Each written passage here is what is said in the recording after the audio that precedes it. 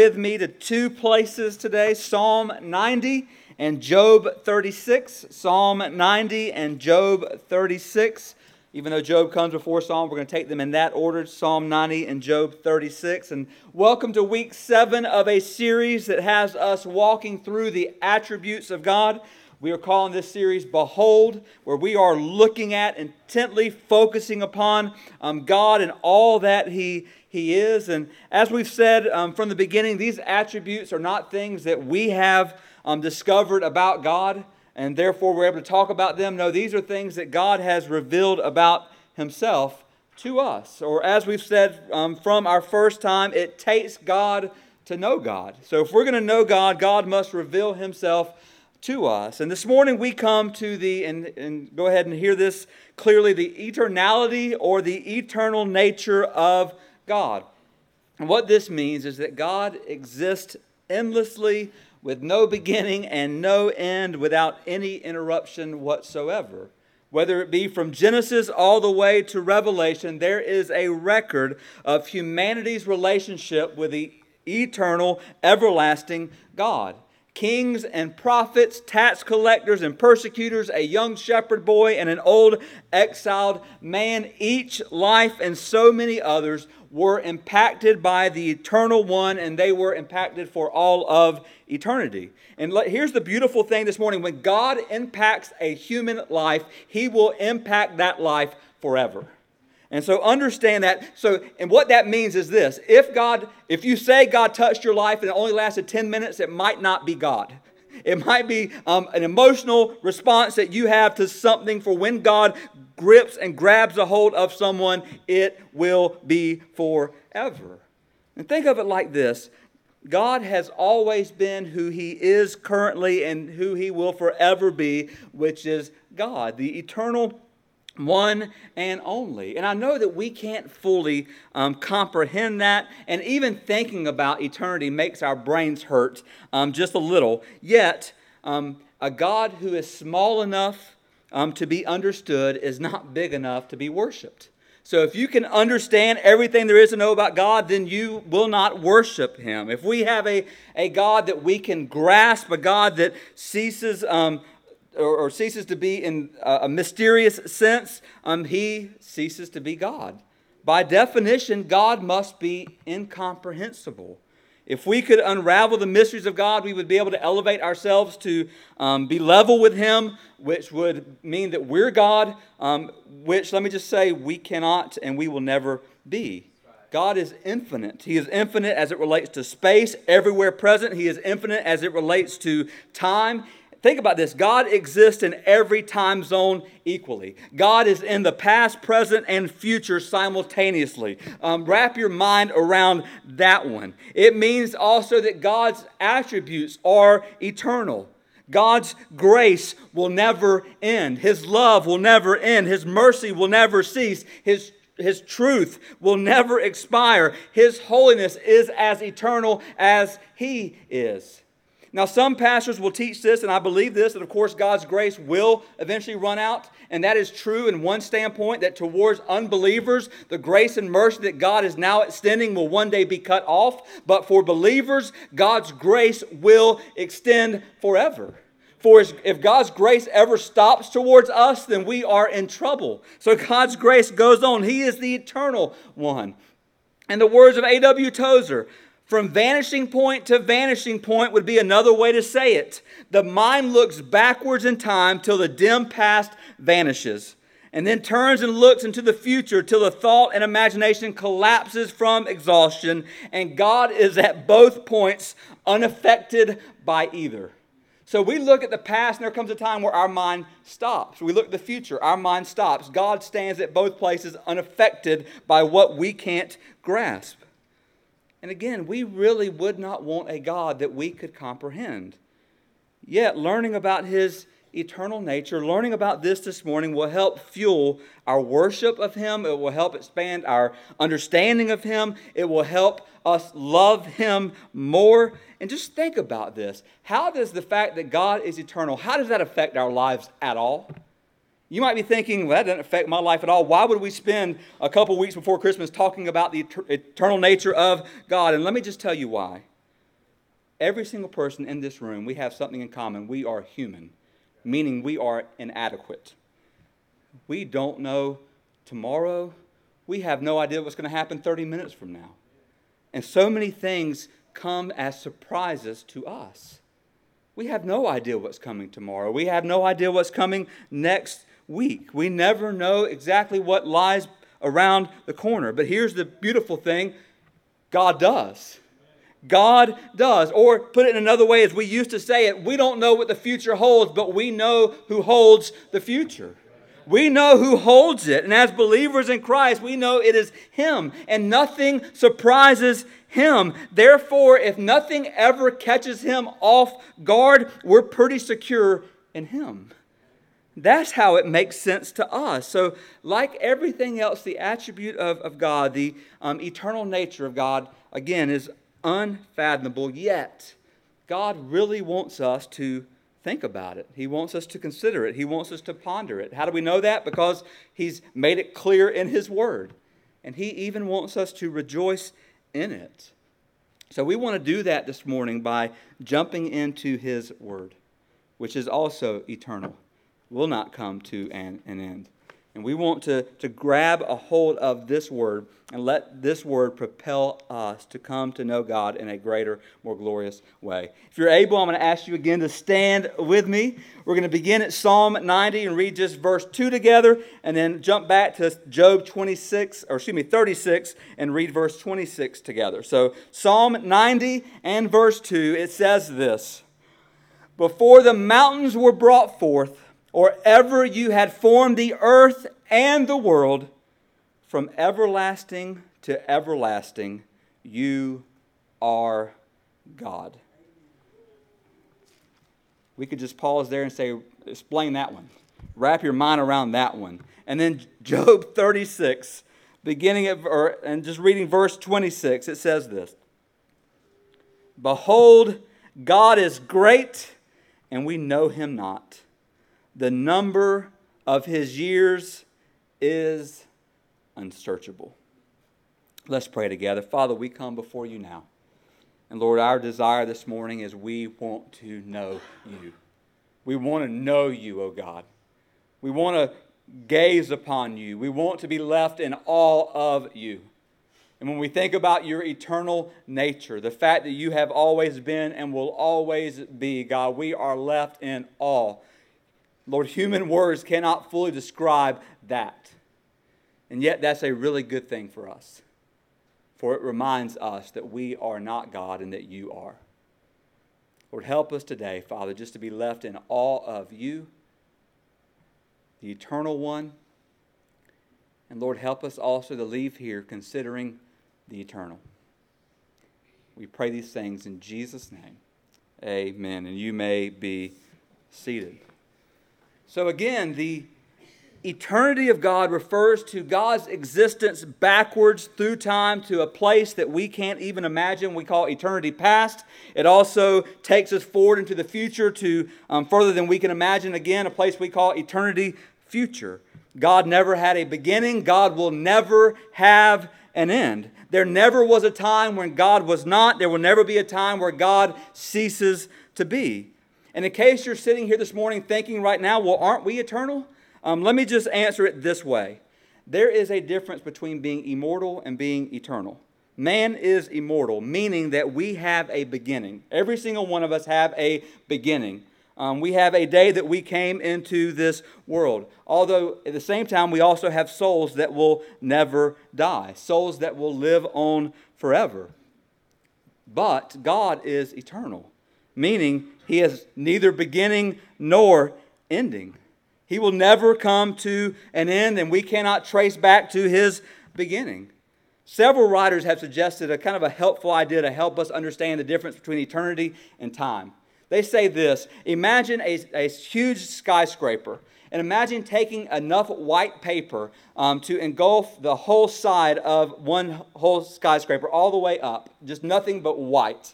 And then imagine someone going halfway up, taking a pencil and drawing a small line there somewhere. They said what that would represent is that small line would represent our time. Everything else would represent eternity. And think about this. little small time, and somewhere in that line drawn is a little dot where you are and where I am. And yet everything else outside of that represents eternity and represents God. And of course it breaks down. I don't want to go into that because eternity has no edges like you would imagine, but just a little small glimpse of eternity versus what we know and what we can imagine. Think about this. When we think about this picture, it's a reminder of who and what we're dealing with. Before there was a clock, before there was a calendar, before there was a watch or a date book, there was God.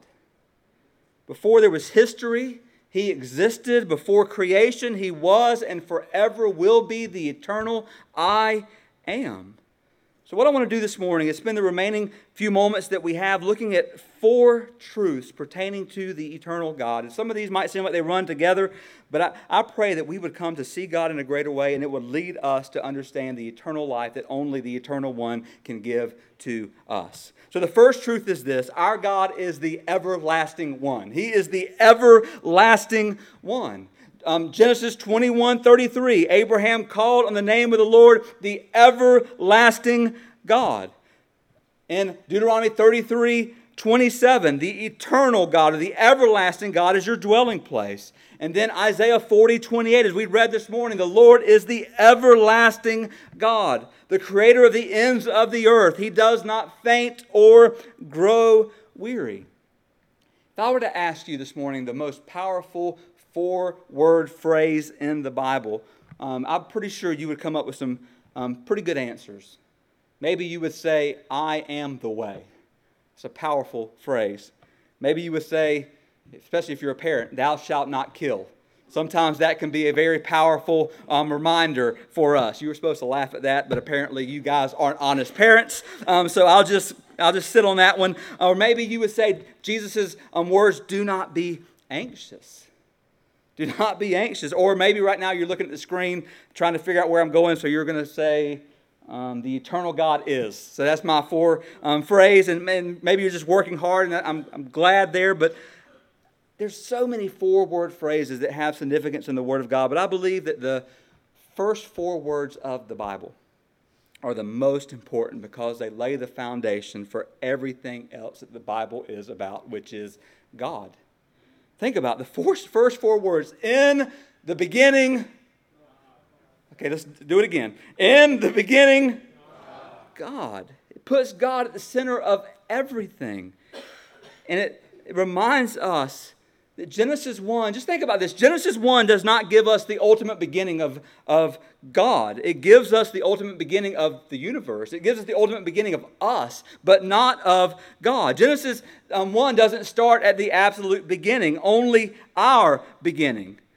And the reason is because there's no absolute beginning with God. Before the world was formed, God was. Before the sun, the moon, the stars lit up the sky, God was. Before the first flower ever bloomed, God was. Before the first fruit ever grew on a tree, God was. Before the first wing of an eagle ever flapped, before the first gill of a fish ever opened, God was.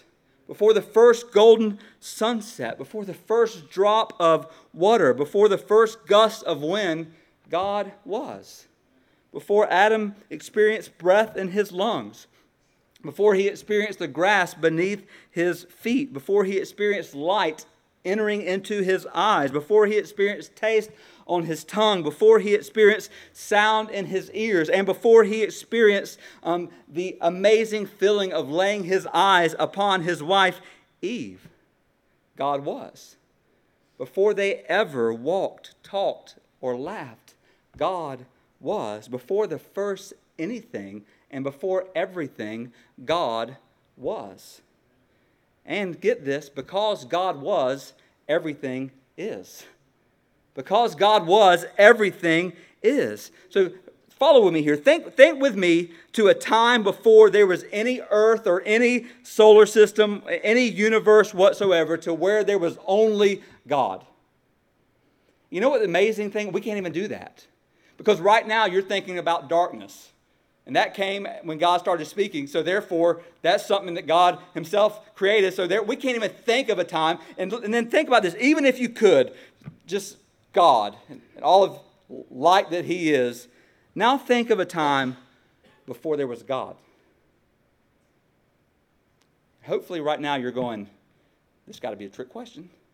Because it is. Because we cannot ever think of a time before him. When we ask God how he got to be who he is, God answers from everlasting to everlasting, I am God.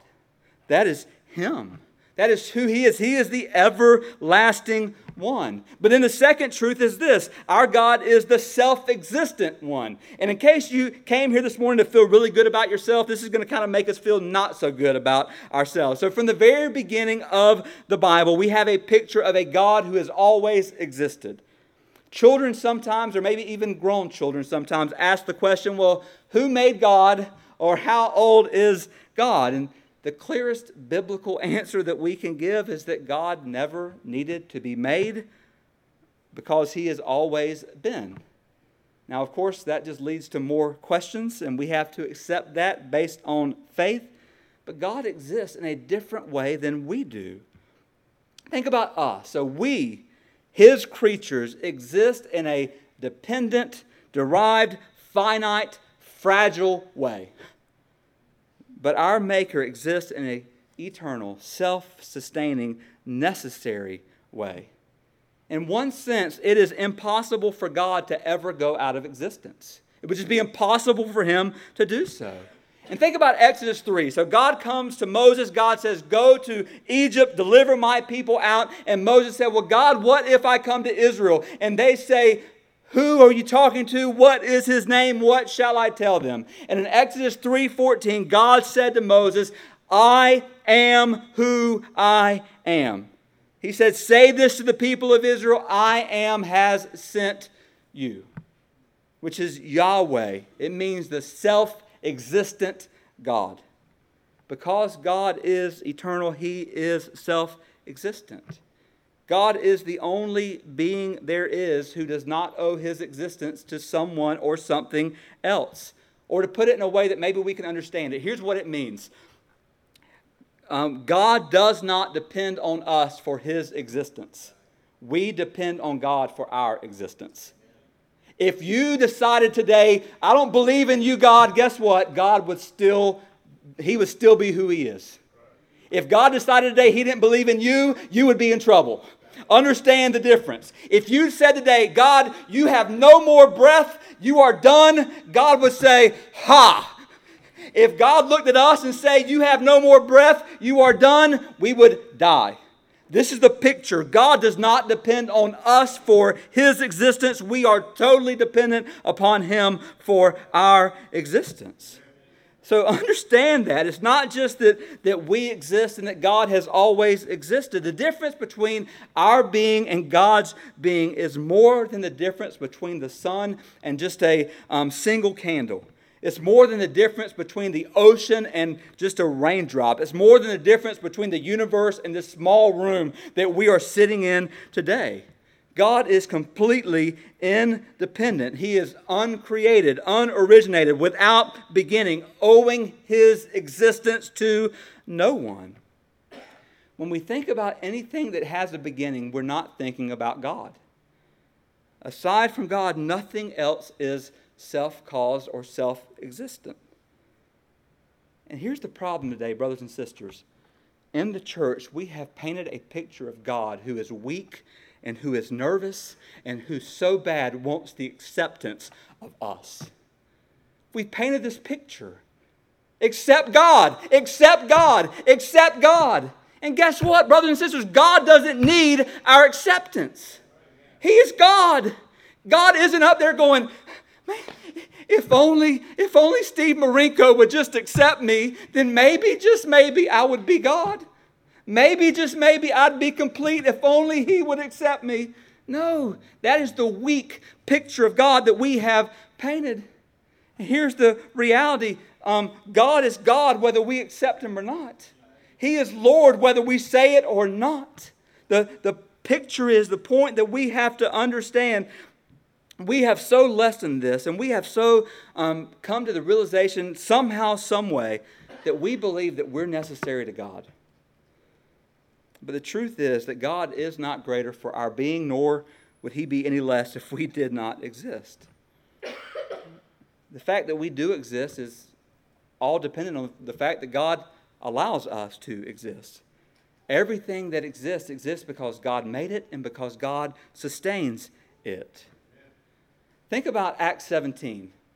In Acts 17, Paul says, "The God who made the world and everything in it does not live in temples made by man, nor is He served by human hands." Get this, hear this, as though He needed anything. This might come to a great shock to you this morning, but let me just say this. God doesn't need me. I know that's a great shock to you because you're thinking, Micah? God doesn't need Micah. Let me just, even more shocking, God doesn't need you. God doesn't need us. He doesn't need our worship. He doesn't need our fellowship. He doesn't need our witness. He doesn't need our obedience. He doesn't need us. But here's the beautiful thing. He loves us. Therefore, He wants us. But He doesn't. Don't ever kid yourself as if God needs you. God needs nothing of us.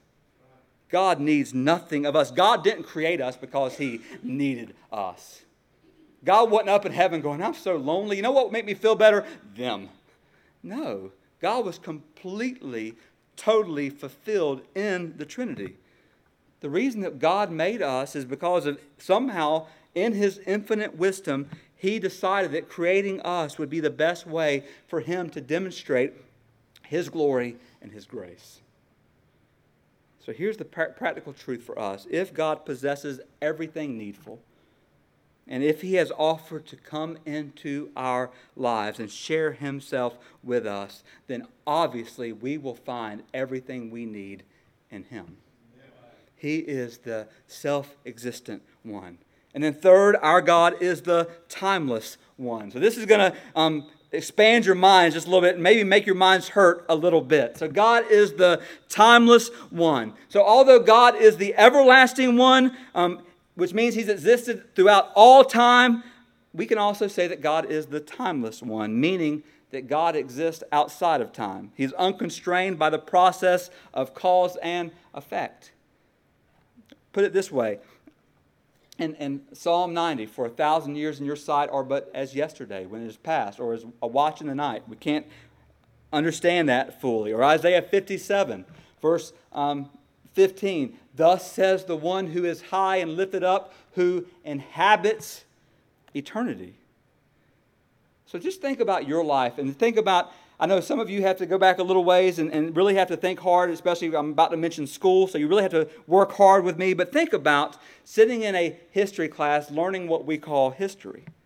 And what we know that events to us happen on a linear plane, one after another. We call it historical events, a series of events that happen over time. There are so many events that we can't keep track of them all. The days turn into months, months turn into years, years turn into decades, decades turn into centuries, so on and so forth. It's often said that time is the only thing that keeps everything from happening at once.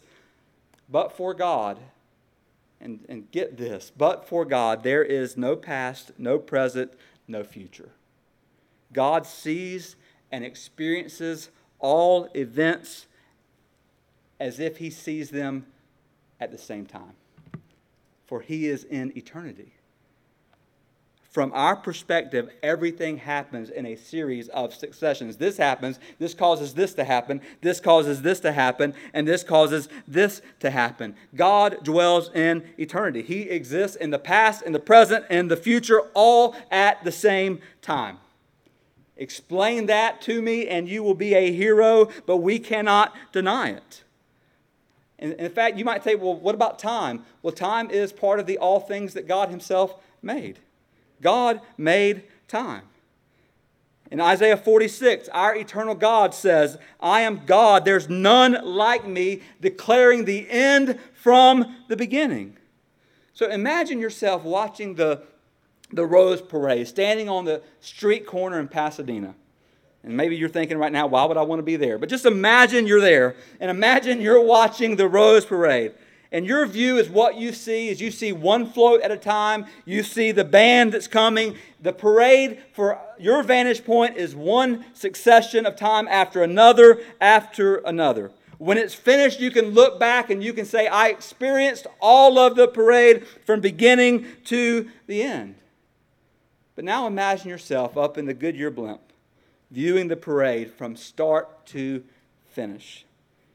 You are not just aware of a sequence. You see the beginning and you see the end and you see everything in between. And that is the way God sees us. In fact, all of human history, from the beginning to the end, God sees it. He knows it. He knows every detail in between. And this is good news for us to rest in. God knows our tomorrows. He knows. There is no surprises with Him. Have you ever, and I know you have you ever, the phone rang, you answer the phone only to hear terrible news? News that you could never prepare yourself for. That caught you completely off guard. And in those moments, we take comfort in knowing that God was not caught off guard. Let me go another step. Have you ever done something where you said, I cannot believe I just did that? That was so stupid. Or, that was so sinful, I can't even believe I did that. I know none of you are going to confess, so I'll just go ahead and confess for you. You've done it. So all of you are like, not me. I'm not making eye contact with them, but you have. But here's the beautiful thing. God is not even caught off guard by our sinfulness. He is not. He's not caught off guard. God's not up in heaven going, didn't see that coming. Can't believe He did that. No, God knows us, and yet He still pours His love upon us, and He has still promised to work even that together for our good and for His glory. He is the timeless one. And then lastly, the last truth I want us to see together is our God is the saving one. He's the saving one. And maybe you're thinking halfway through, what does this have to do with Christmas? I'm glad you asked. This salvation comes into clear focus during this Christmas season. Think about Matthew 1. In Matthew 1, the angel told Joseph, do not fear to take Mary as your wife, for that which is conceived in her is of the Holy Spirit. And then he says, she will bear a son, and you will call his name Jesus, for he will save his people from their sins. And the glory of Christmas is not that Christ began on Christmas morning. No, the Father is eternal, the Spirit is eternal, and Jesus is eternal. The only thing that new that happened on Christmas Day is that the Eternal One took on flesh. And something that we can't even, again, wrap our heads around. But long before that first Christmas, the plan was set in place to save us, sinful and wicked humanity, from our sin. And then here's the beauty. In Galatians 4 and verse 4, it says this, when the fullness of time had come, God sent forth His Son, born of a woman. The timeless one entered time. When the fullness of time had come, the timeless one entered our time. And through Christ, the eternal one offers us eternal life. And let me just say this. Only one who is eternal can give eternal life. We can't give eternal life. Only the eternal one can give eternal life. So think about when Jesus comes on the scene, and in John 3:16, Jesus says, for God so loved the world that He gave His only Son, that whoever believes in Him shall not perish, but have what? Everlasting or eternal life. Or think about what John writes in 1 John 5:11. This is a testimony that God gave us eternal life, and this life is through or in His Son.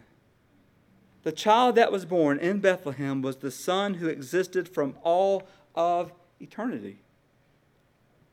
And let me just once again preach to us for just a second how foolish we are in that we fight and we scrape and we claw and we fret and we cry and we manipulate in 1,000 different ways trying to trust other people to meet our needs when we have a God who is eternally everything that we could ever want or need.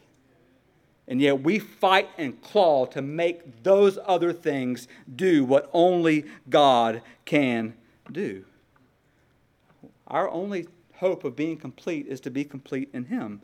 And the eternal life that He possesses and He gives is more than just an endless extension of life. So understand this, brothers and sisters. Eternal life doesn't mean endless life. Because we're immortal, all of us, every single one of us are going to live on forever and ever and ever. The unfortunate reality is many will live on forever without eternal life. Unfortunately, they will live on forever in eternal death. Separated forever from God. So the point is, we can't just get to a place where we say, well, yeah, I have eternal life. No, you will live forever. The question becomes, where will you live forever? Why does eternity exist? I think, first of all, eternity exists because God's eternal. But secondly, it exists because it will take that long for us to know anything of the inexhaustible attributes of an eternal God. 250 years ago plus, Jonathan Edwards preached a sermon on what eternal life would be. And would we ever get to the bottom of this God? And here's what he said. The fountain that supplies the joy and delight which the soul has in seeing God is infinite. The understanding may extend itself as far as it will. It doth but take its flight into an endless expanse and dive into a bottomless ocean. It may discover more and more of the beauty and loveliness of God. And if I've lost you, just end well with me here. But it never exhausts the fountain of God. For all of eternity, brothers and sisters, we will come to know God more and more and more and more and more and more and more, but the fountain of God will never be exhausted. He has enough to satisfy us for ever and ever and ever. Yet the question for us becomes, how do we enter into this eternal life? And the answer is through responding to the work of God. Through His past work and sending Jesus to do what we could never do. To live a perfect life, to die for our sins, to conquer the grave. The present work that God is doing in sending His Holy Spirit to convict us of sin. And His future work, well, God will take all things and make them for us new. And then here's the beauty. Sometimes I look at this whole picture of God and His sovereignty, as we saw a few weeks ago, and then we understand this picture, that in the midst of God's sovereignty, God sovereignly gives us choices. And the choices that God gives us has eternal consequences. Just think with me real quick about Calvary. It's kind of weird to go from Christmas to Calvary, but Jesus came to die. So think about that hill and think about those 3 crosses. And have you ever wondered why there were only 2 crosses next to Jesus and not 6 or not 10? Have you ever wondered why Jesus was in the middle? I think in one way that shows us that Jesus is the center of everything. But I think the fact that there were only 2 beside Him that we read about shows us this.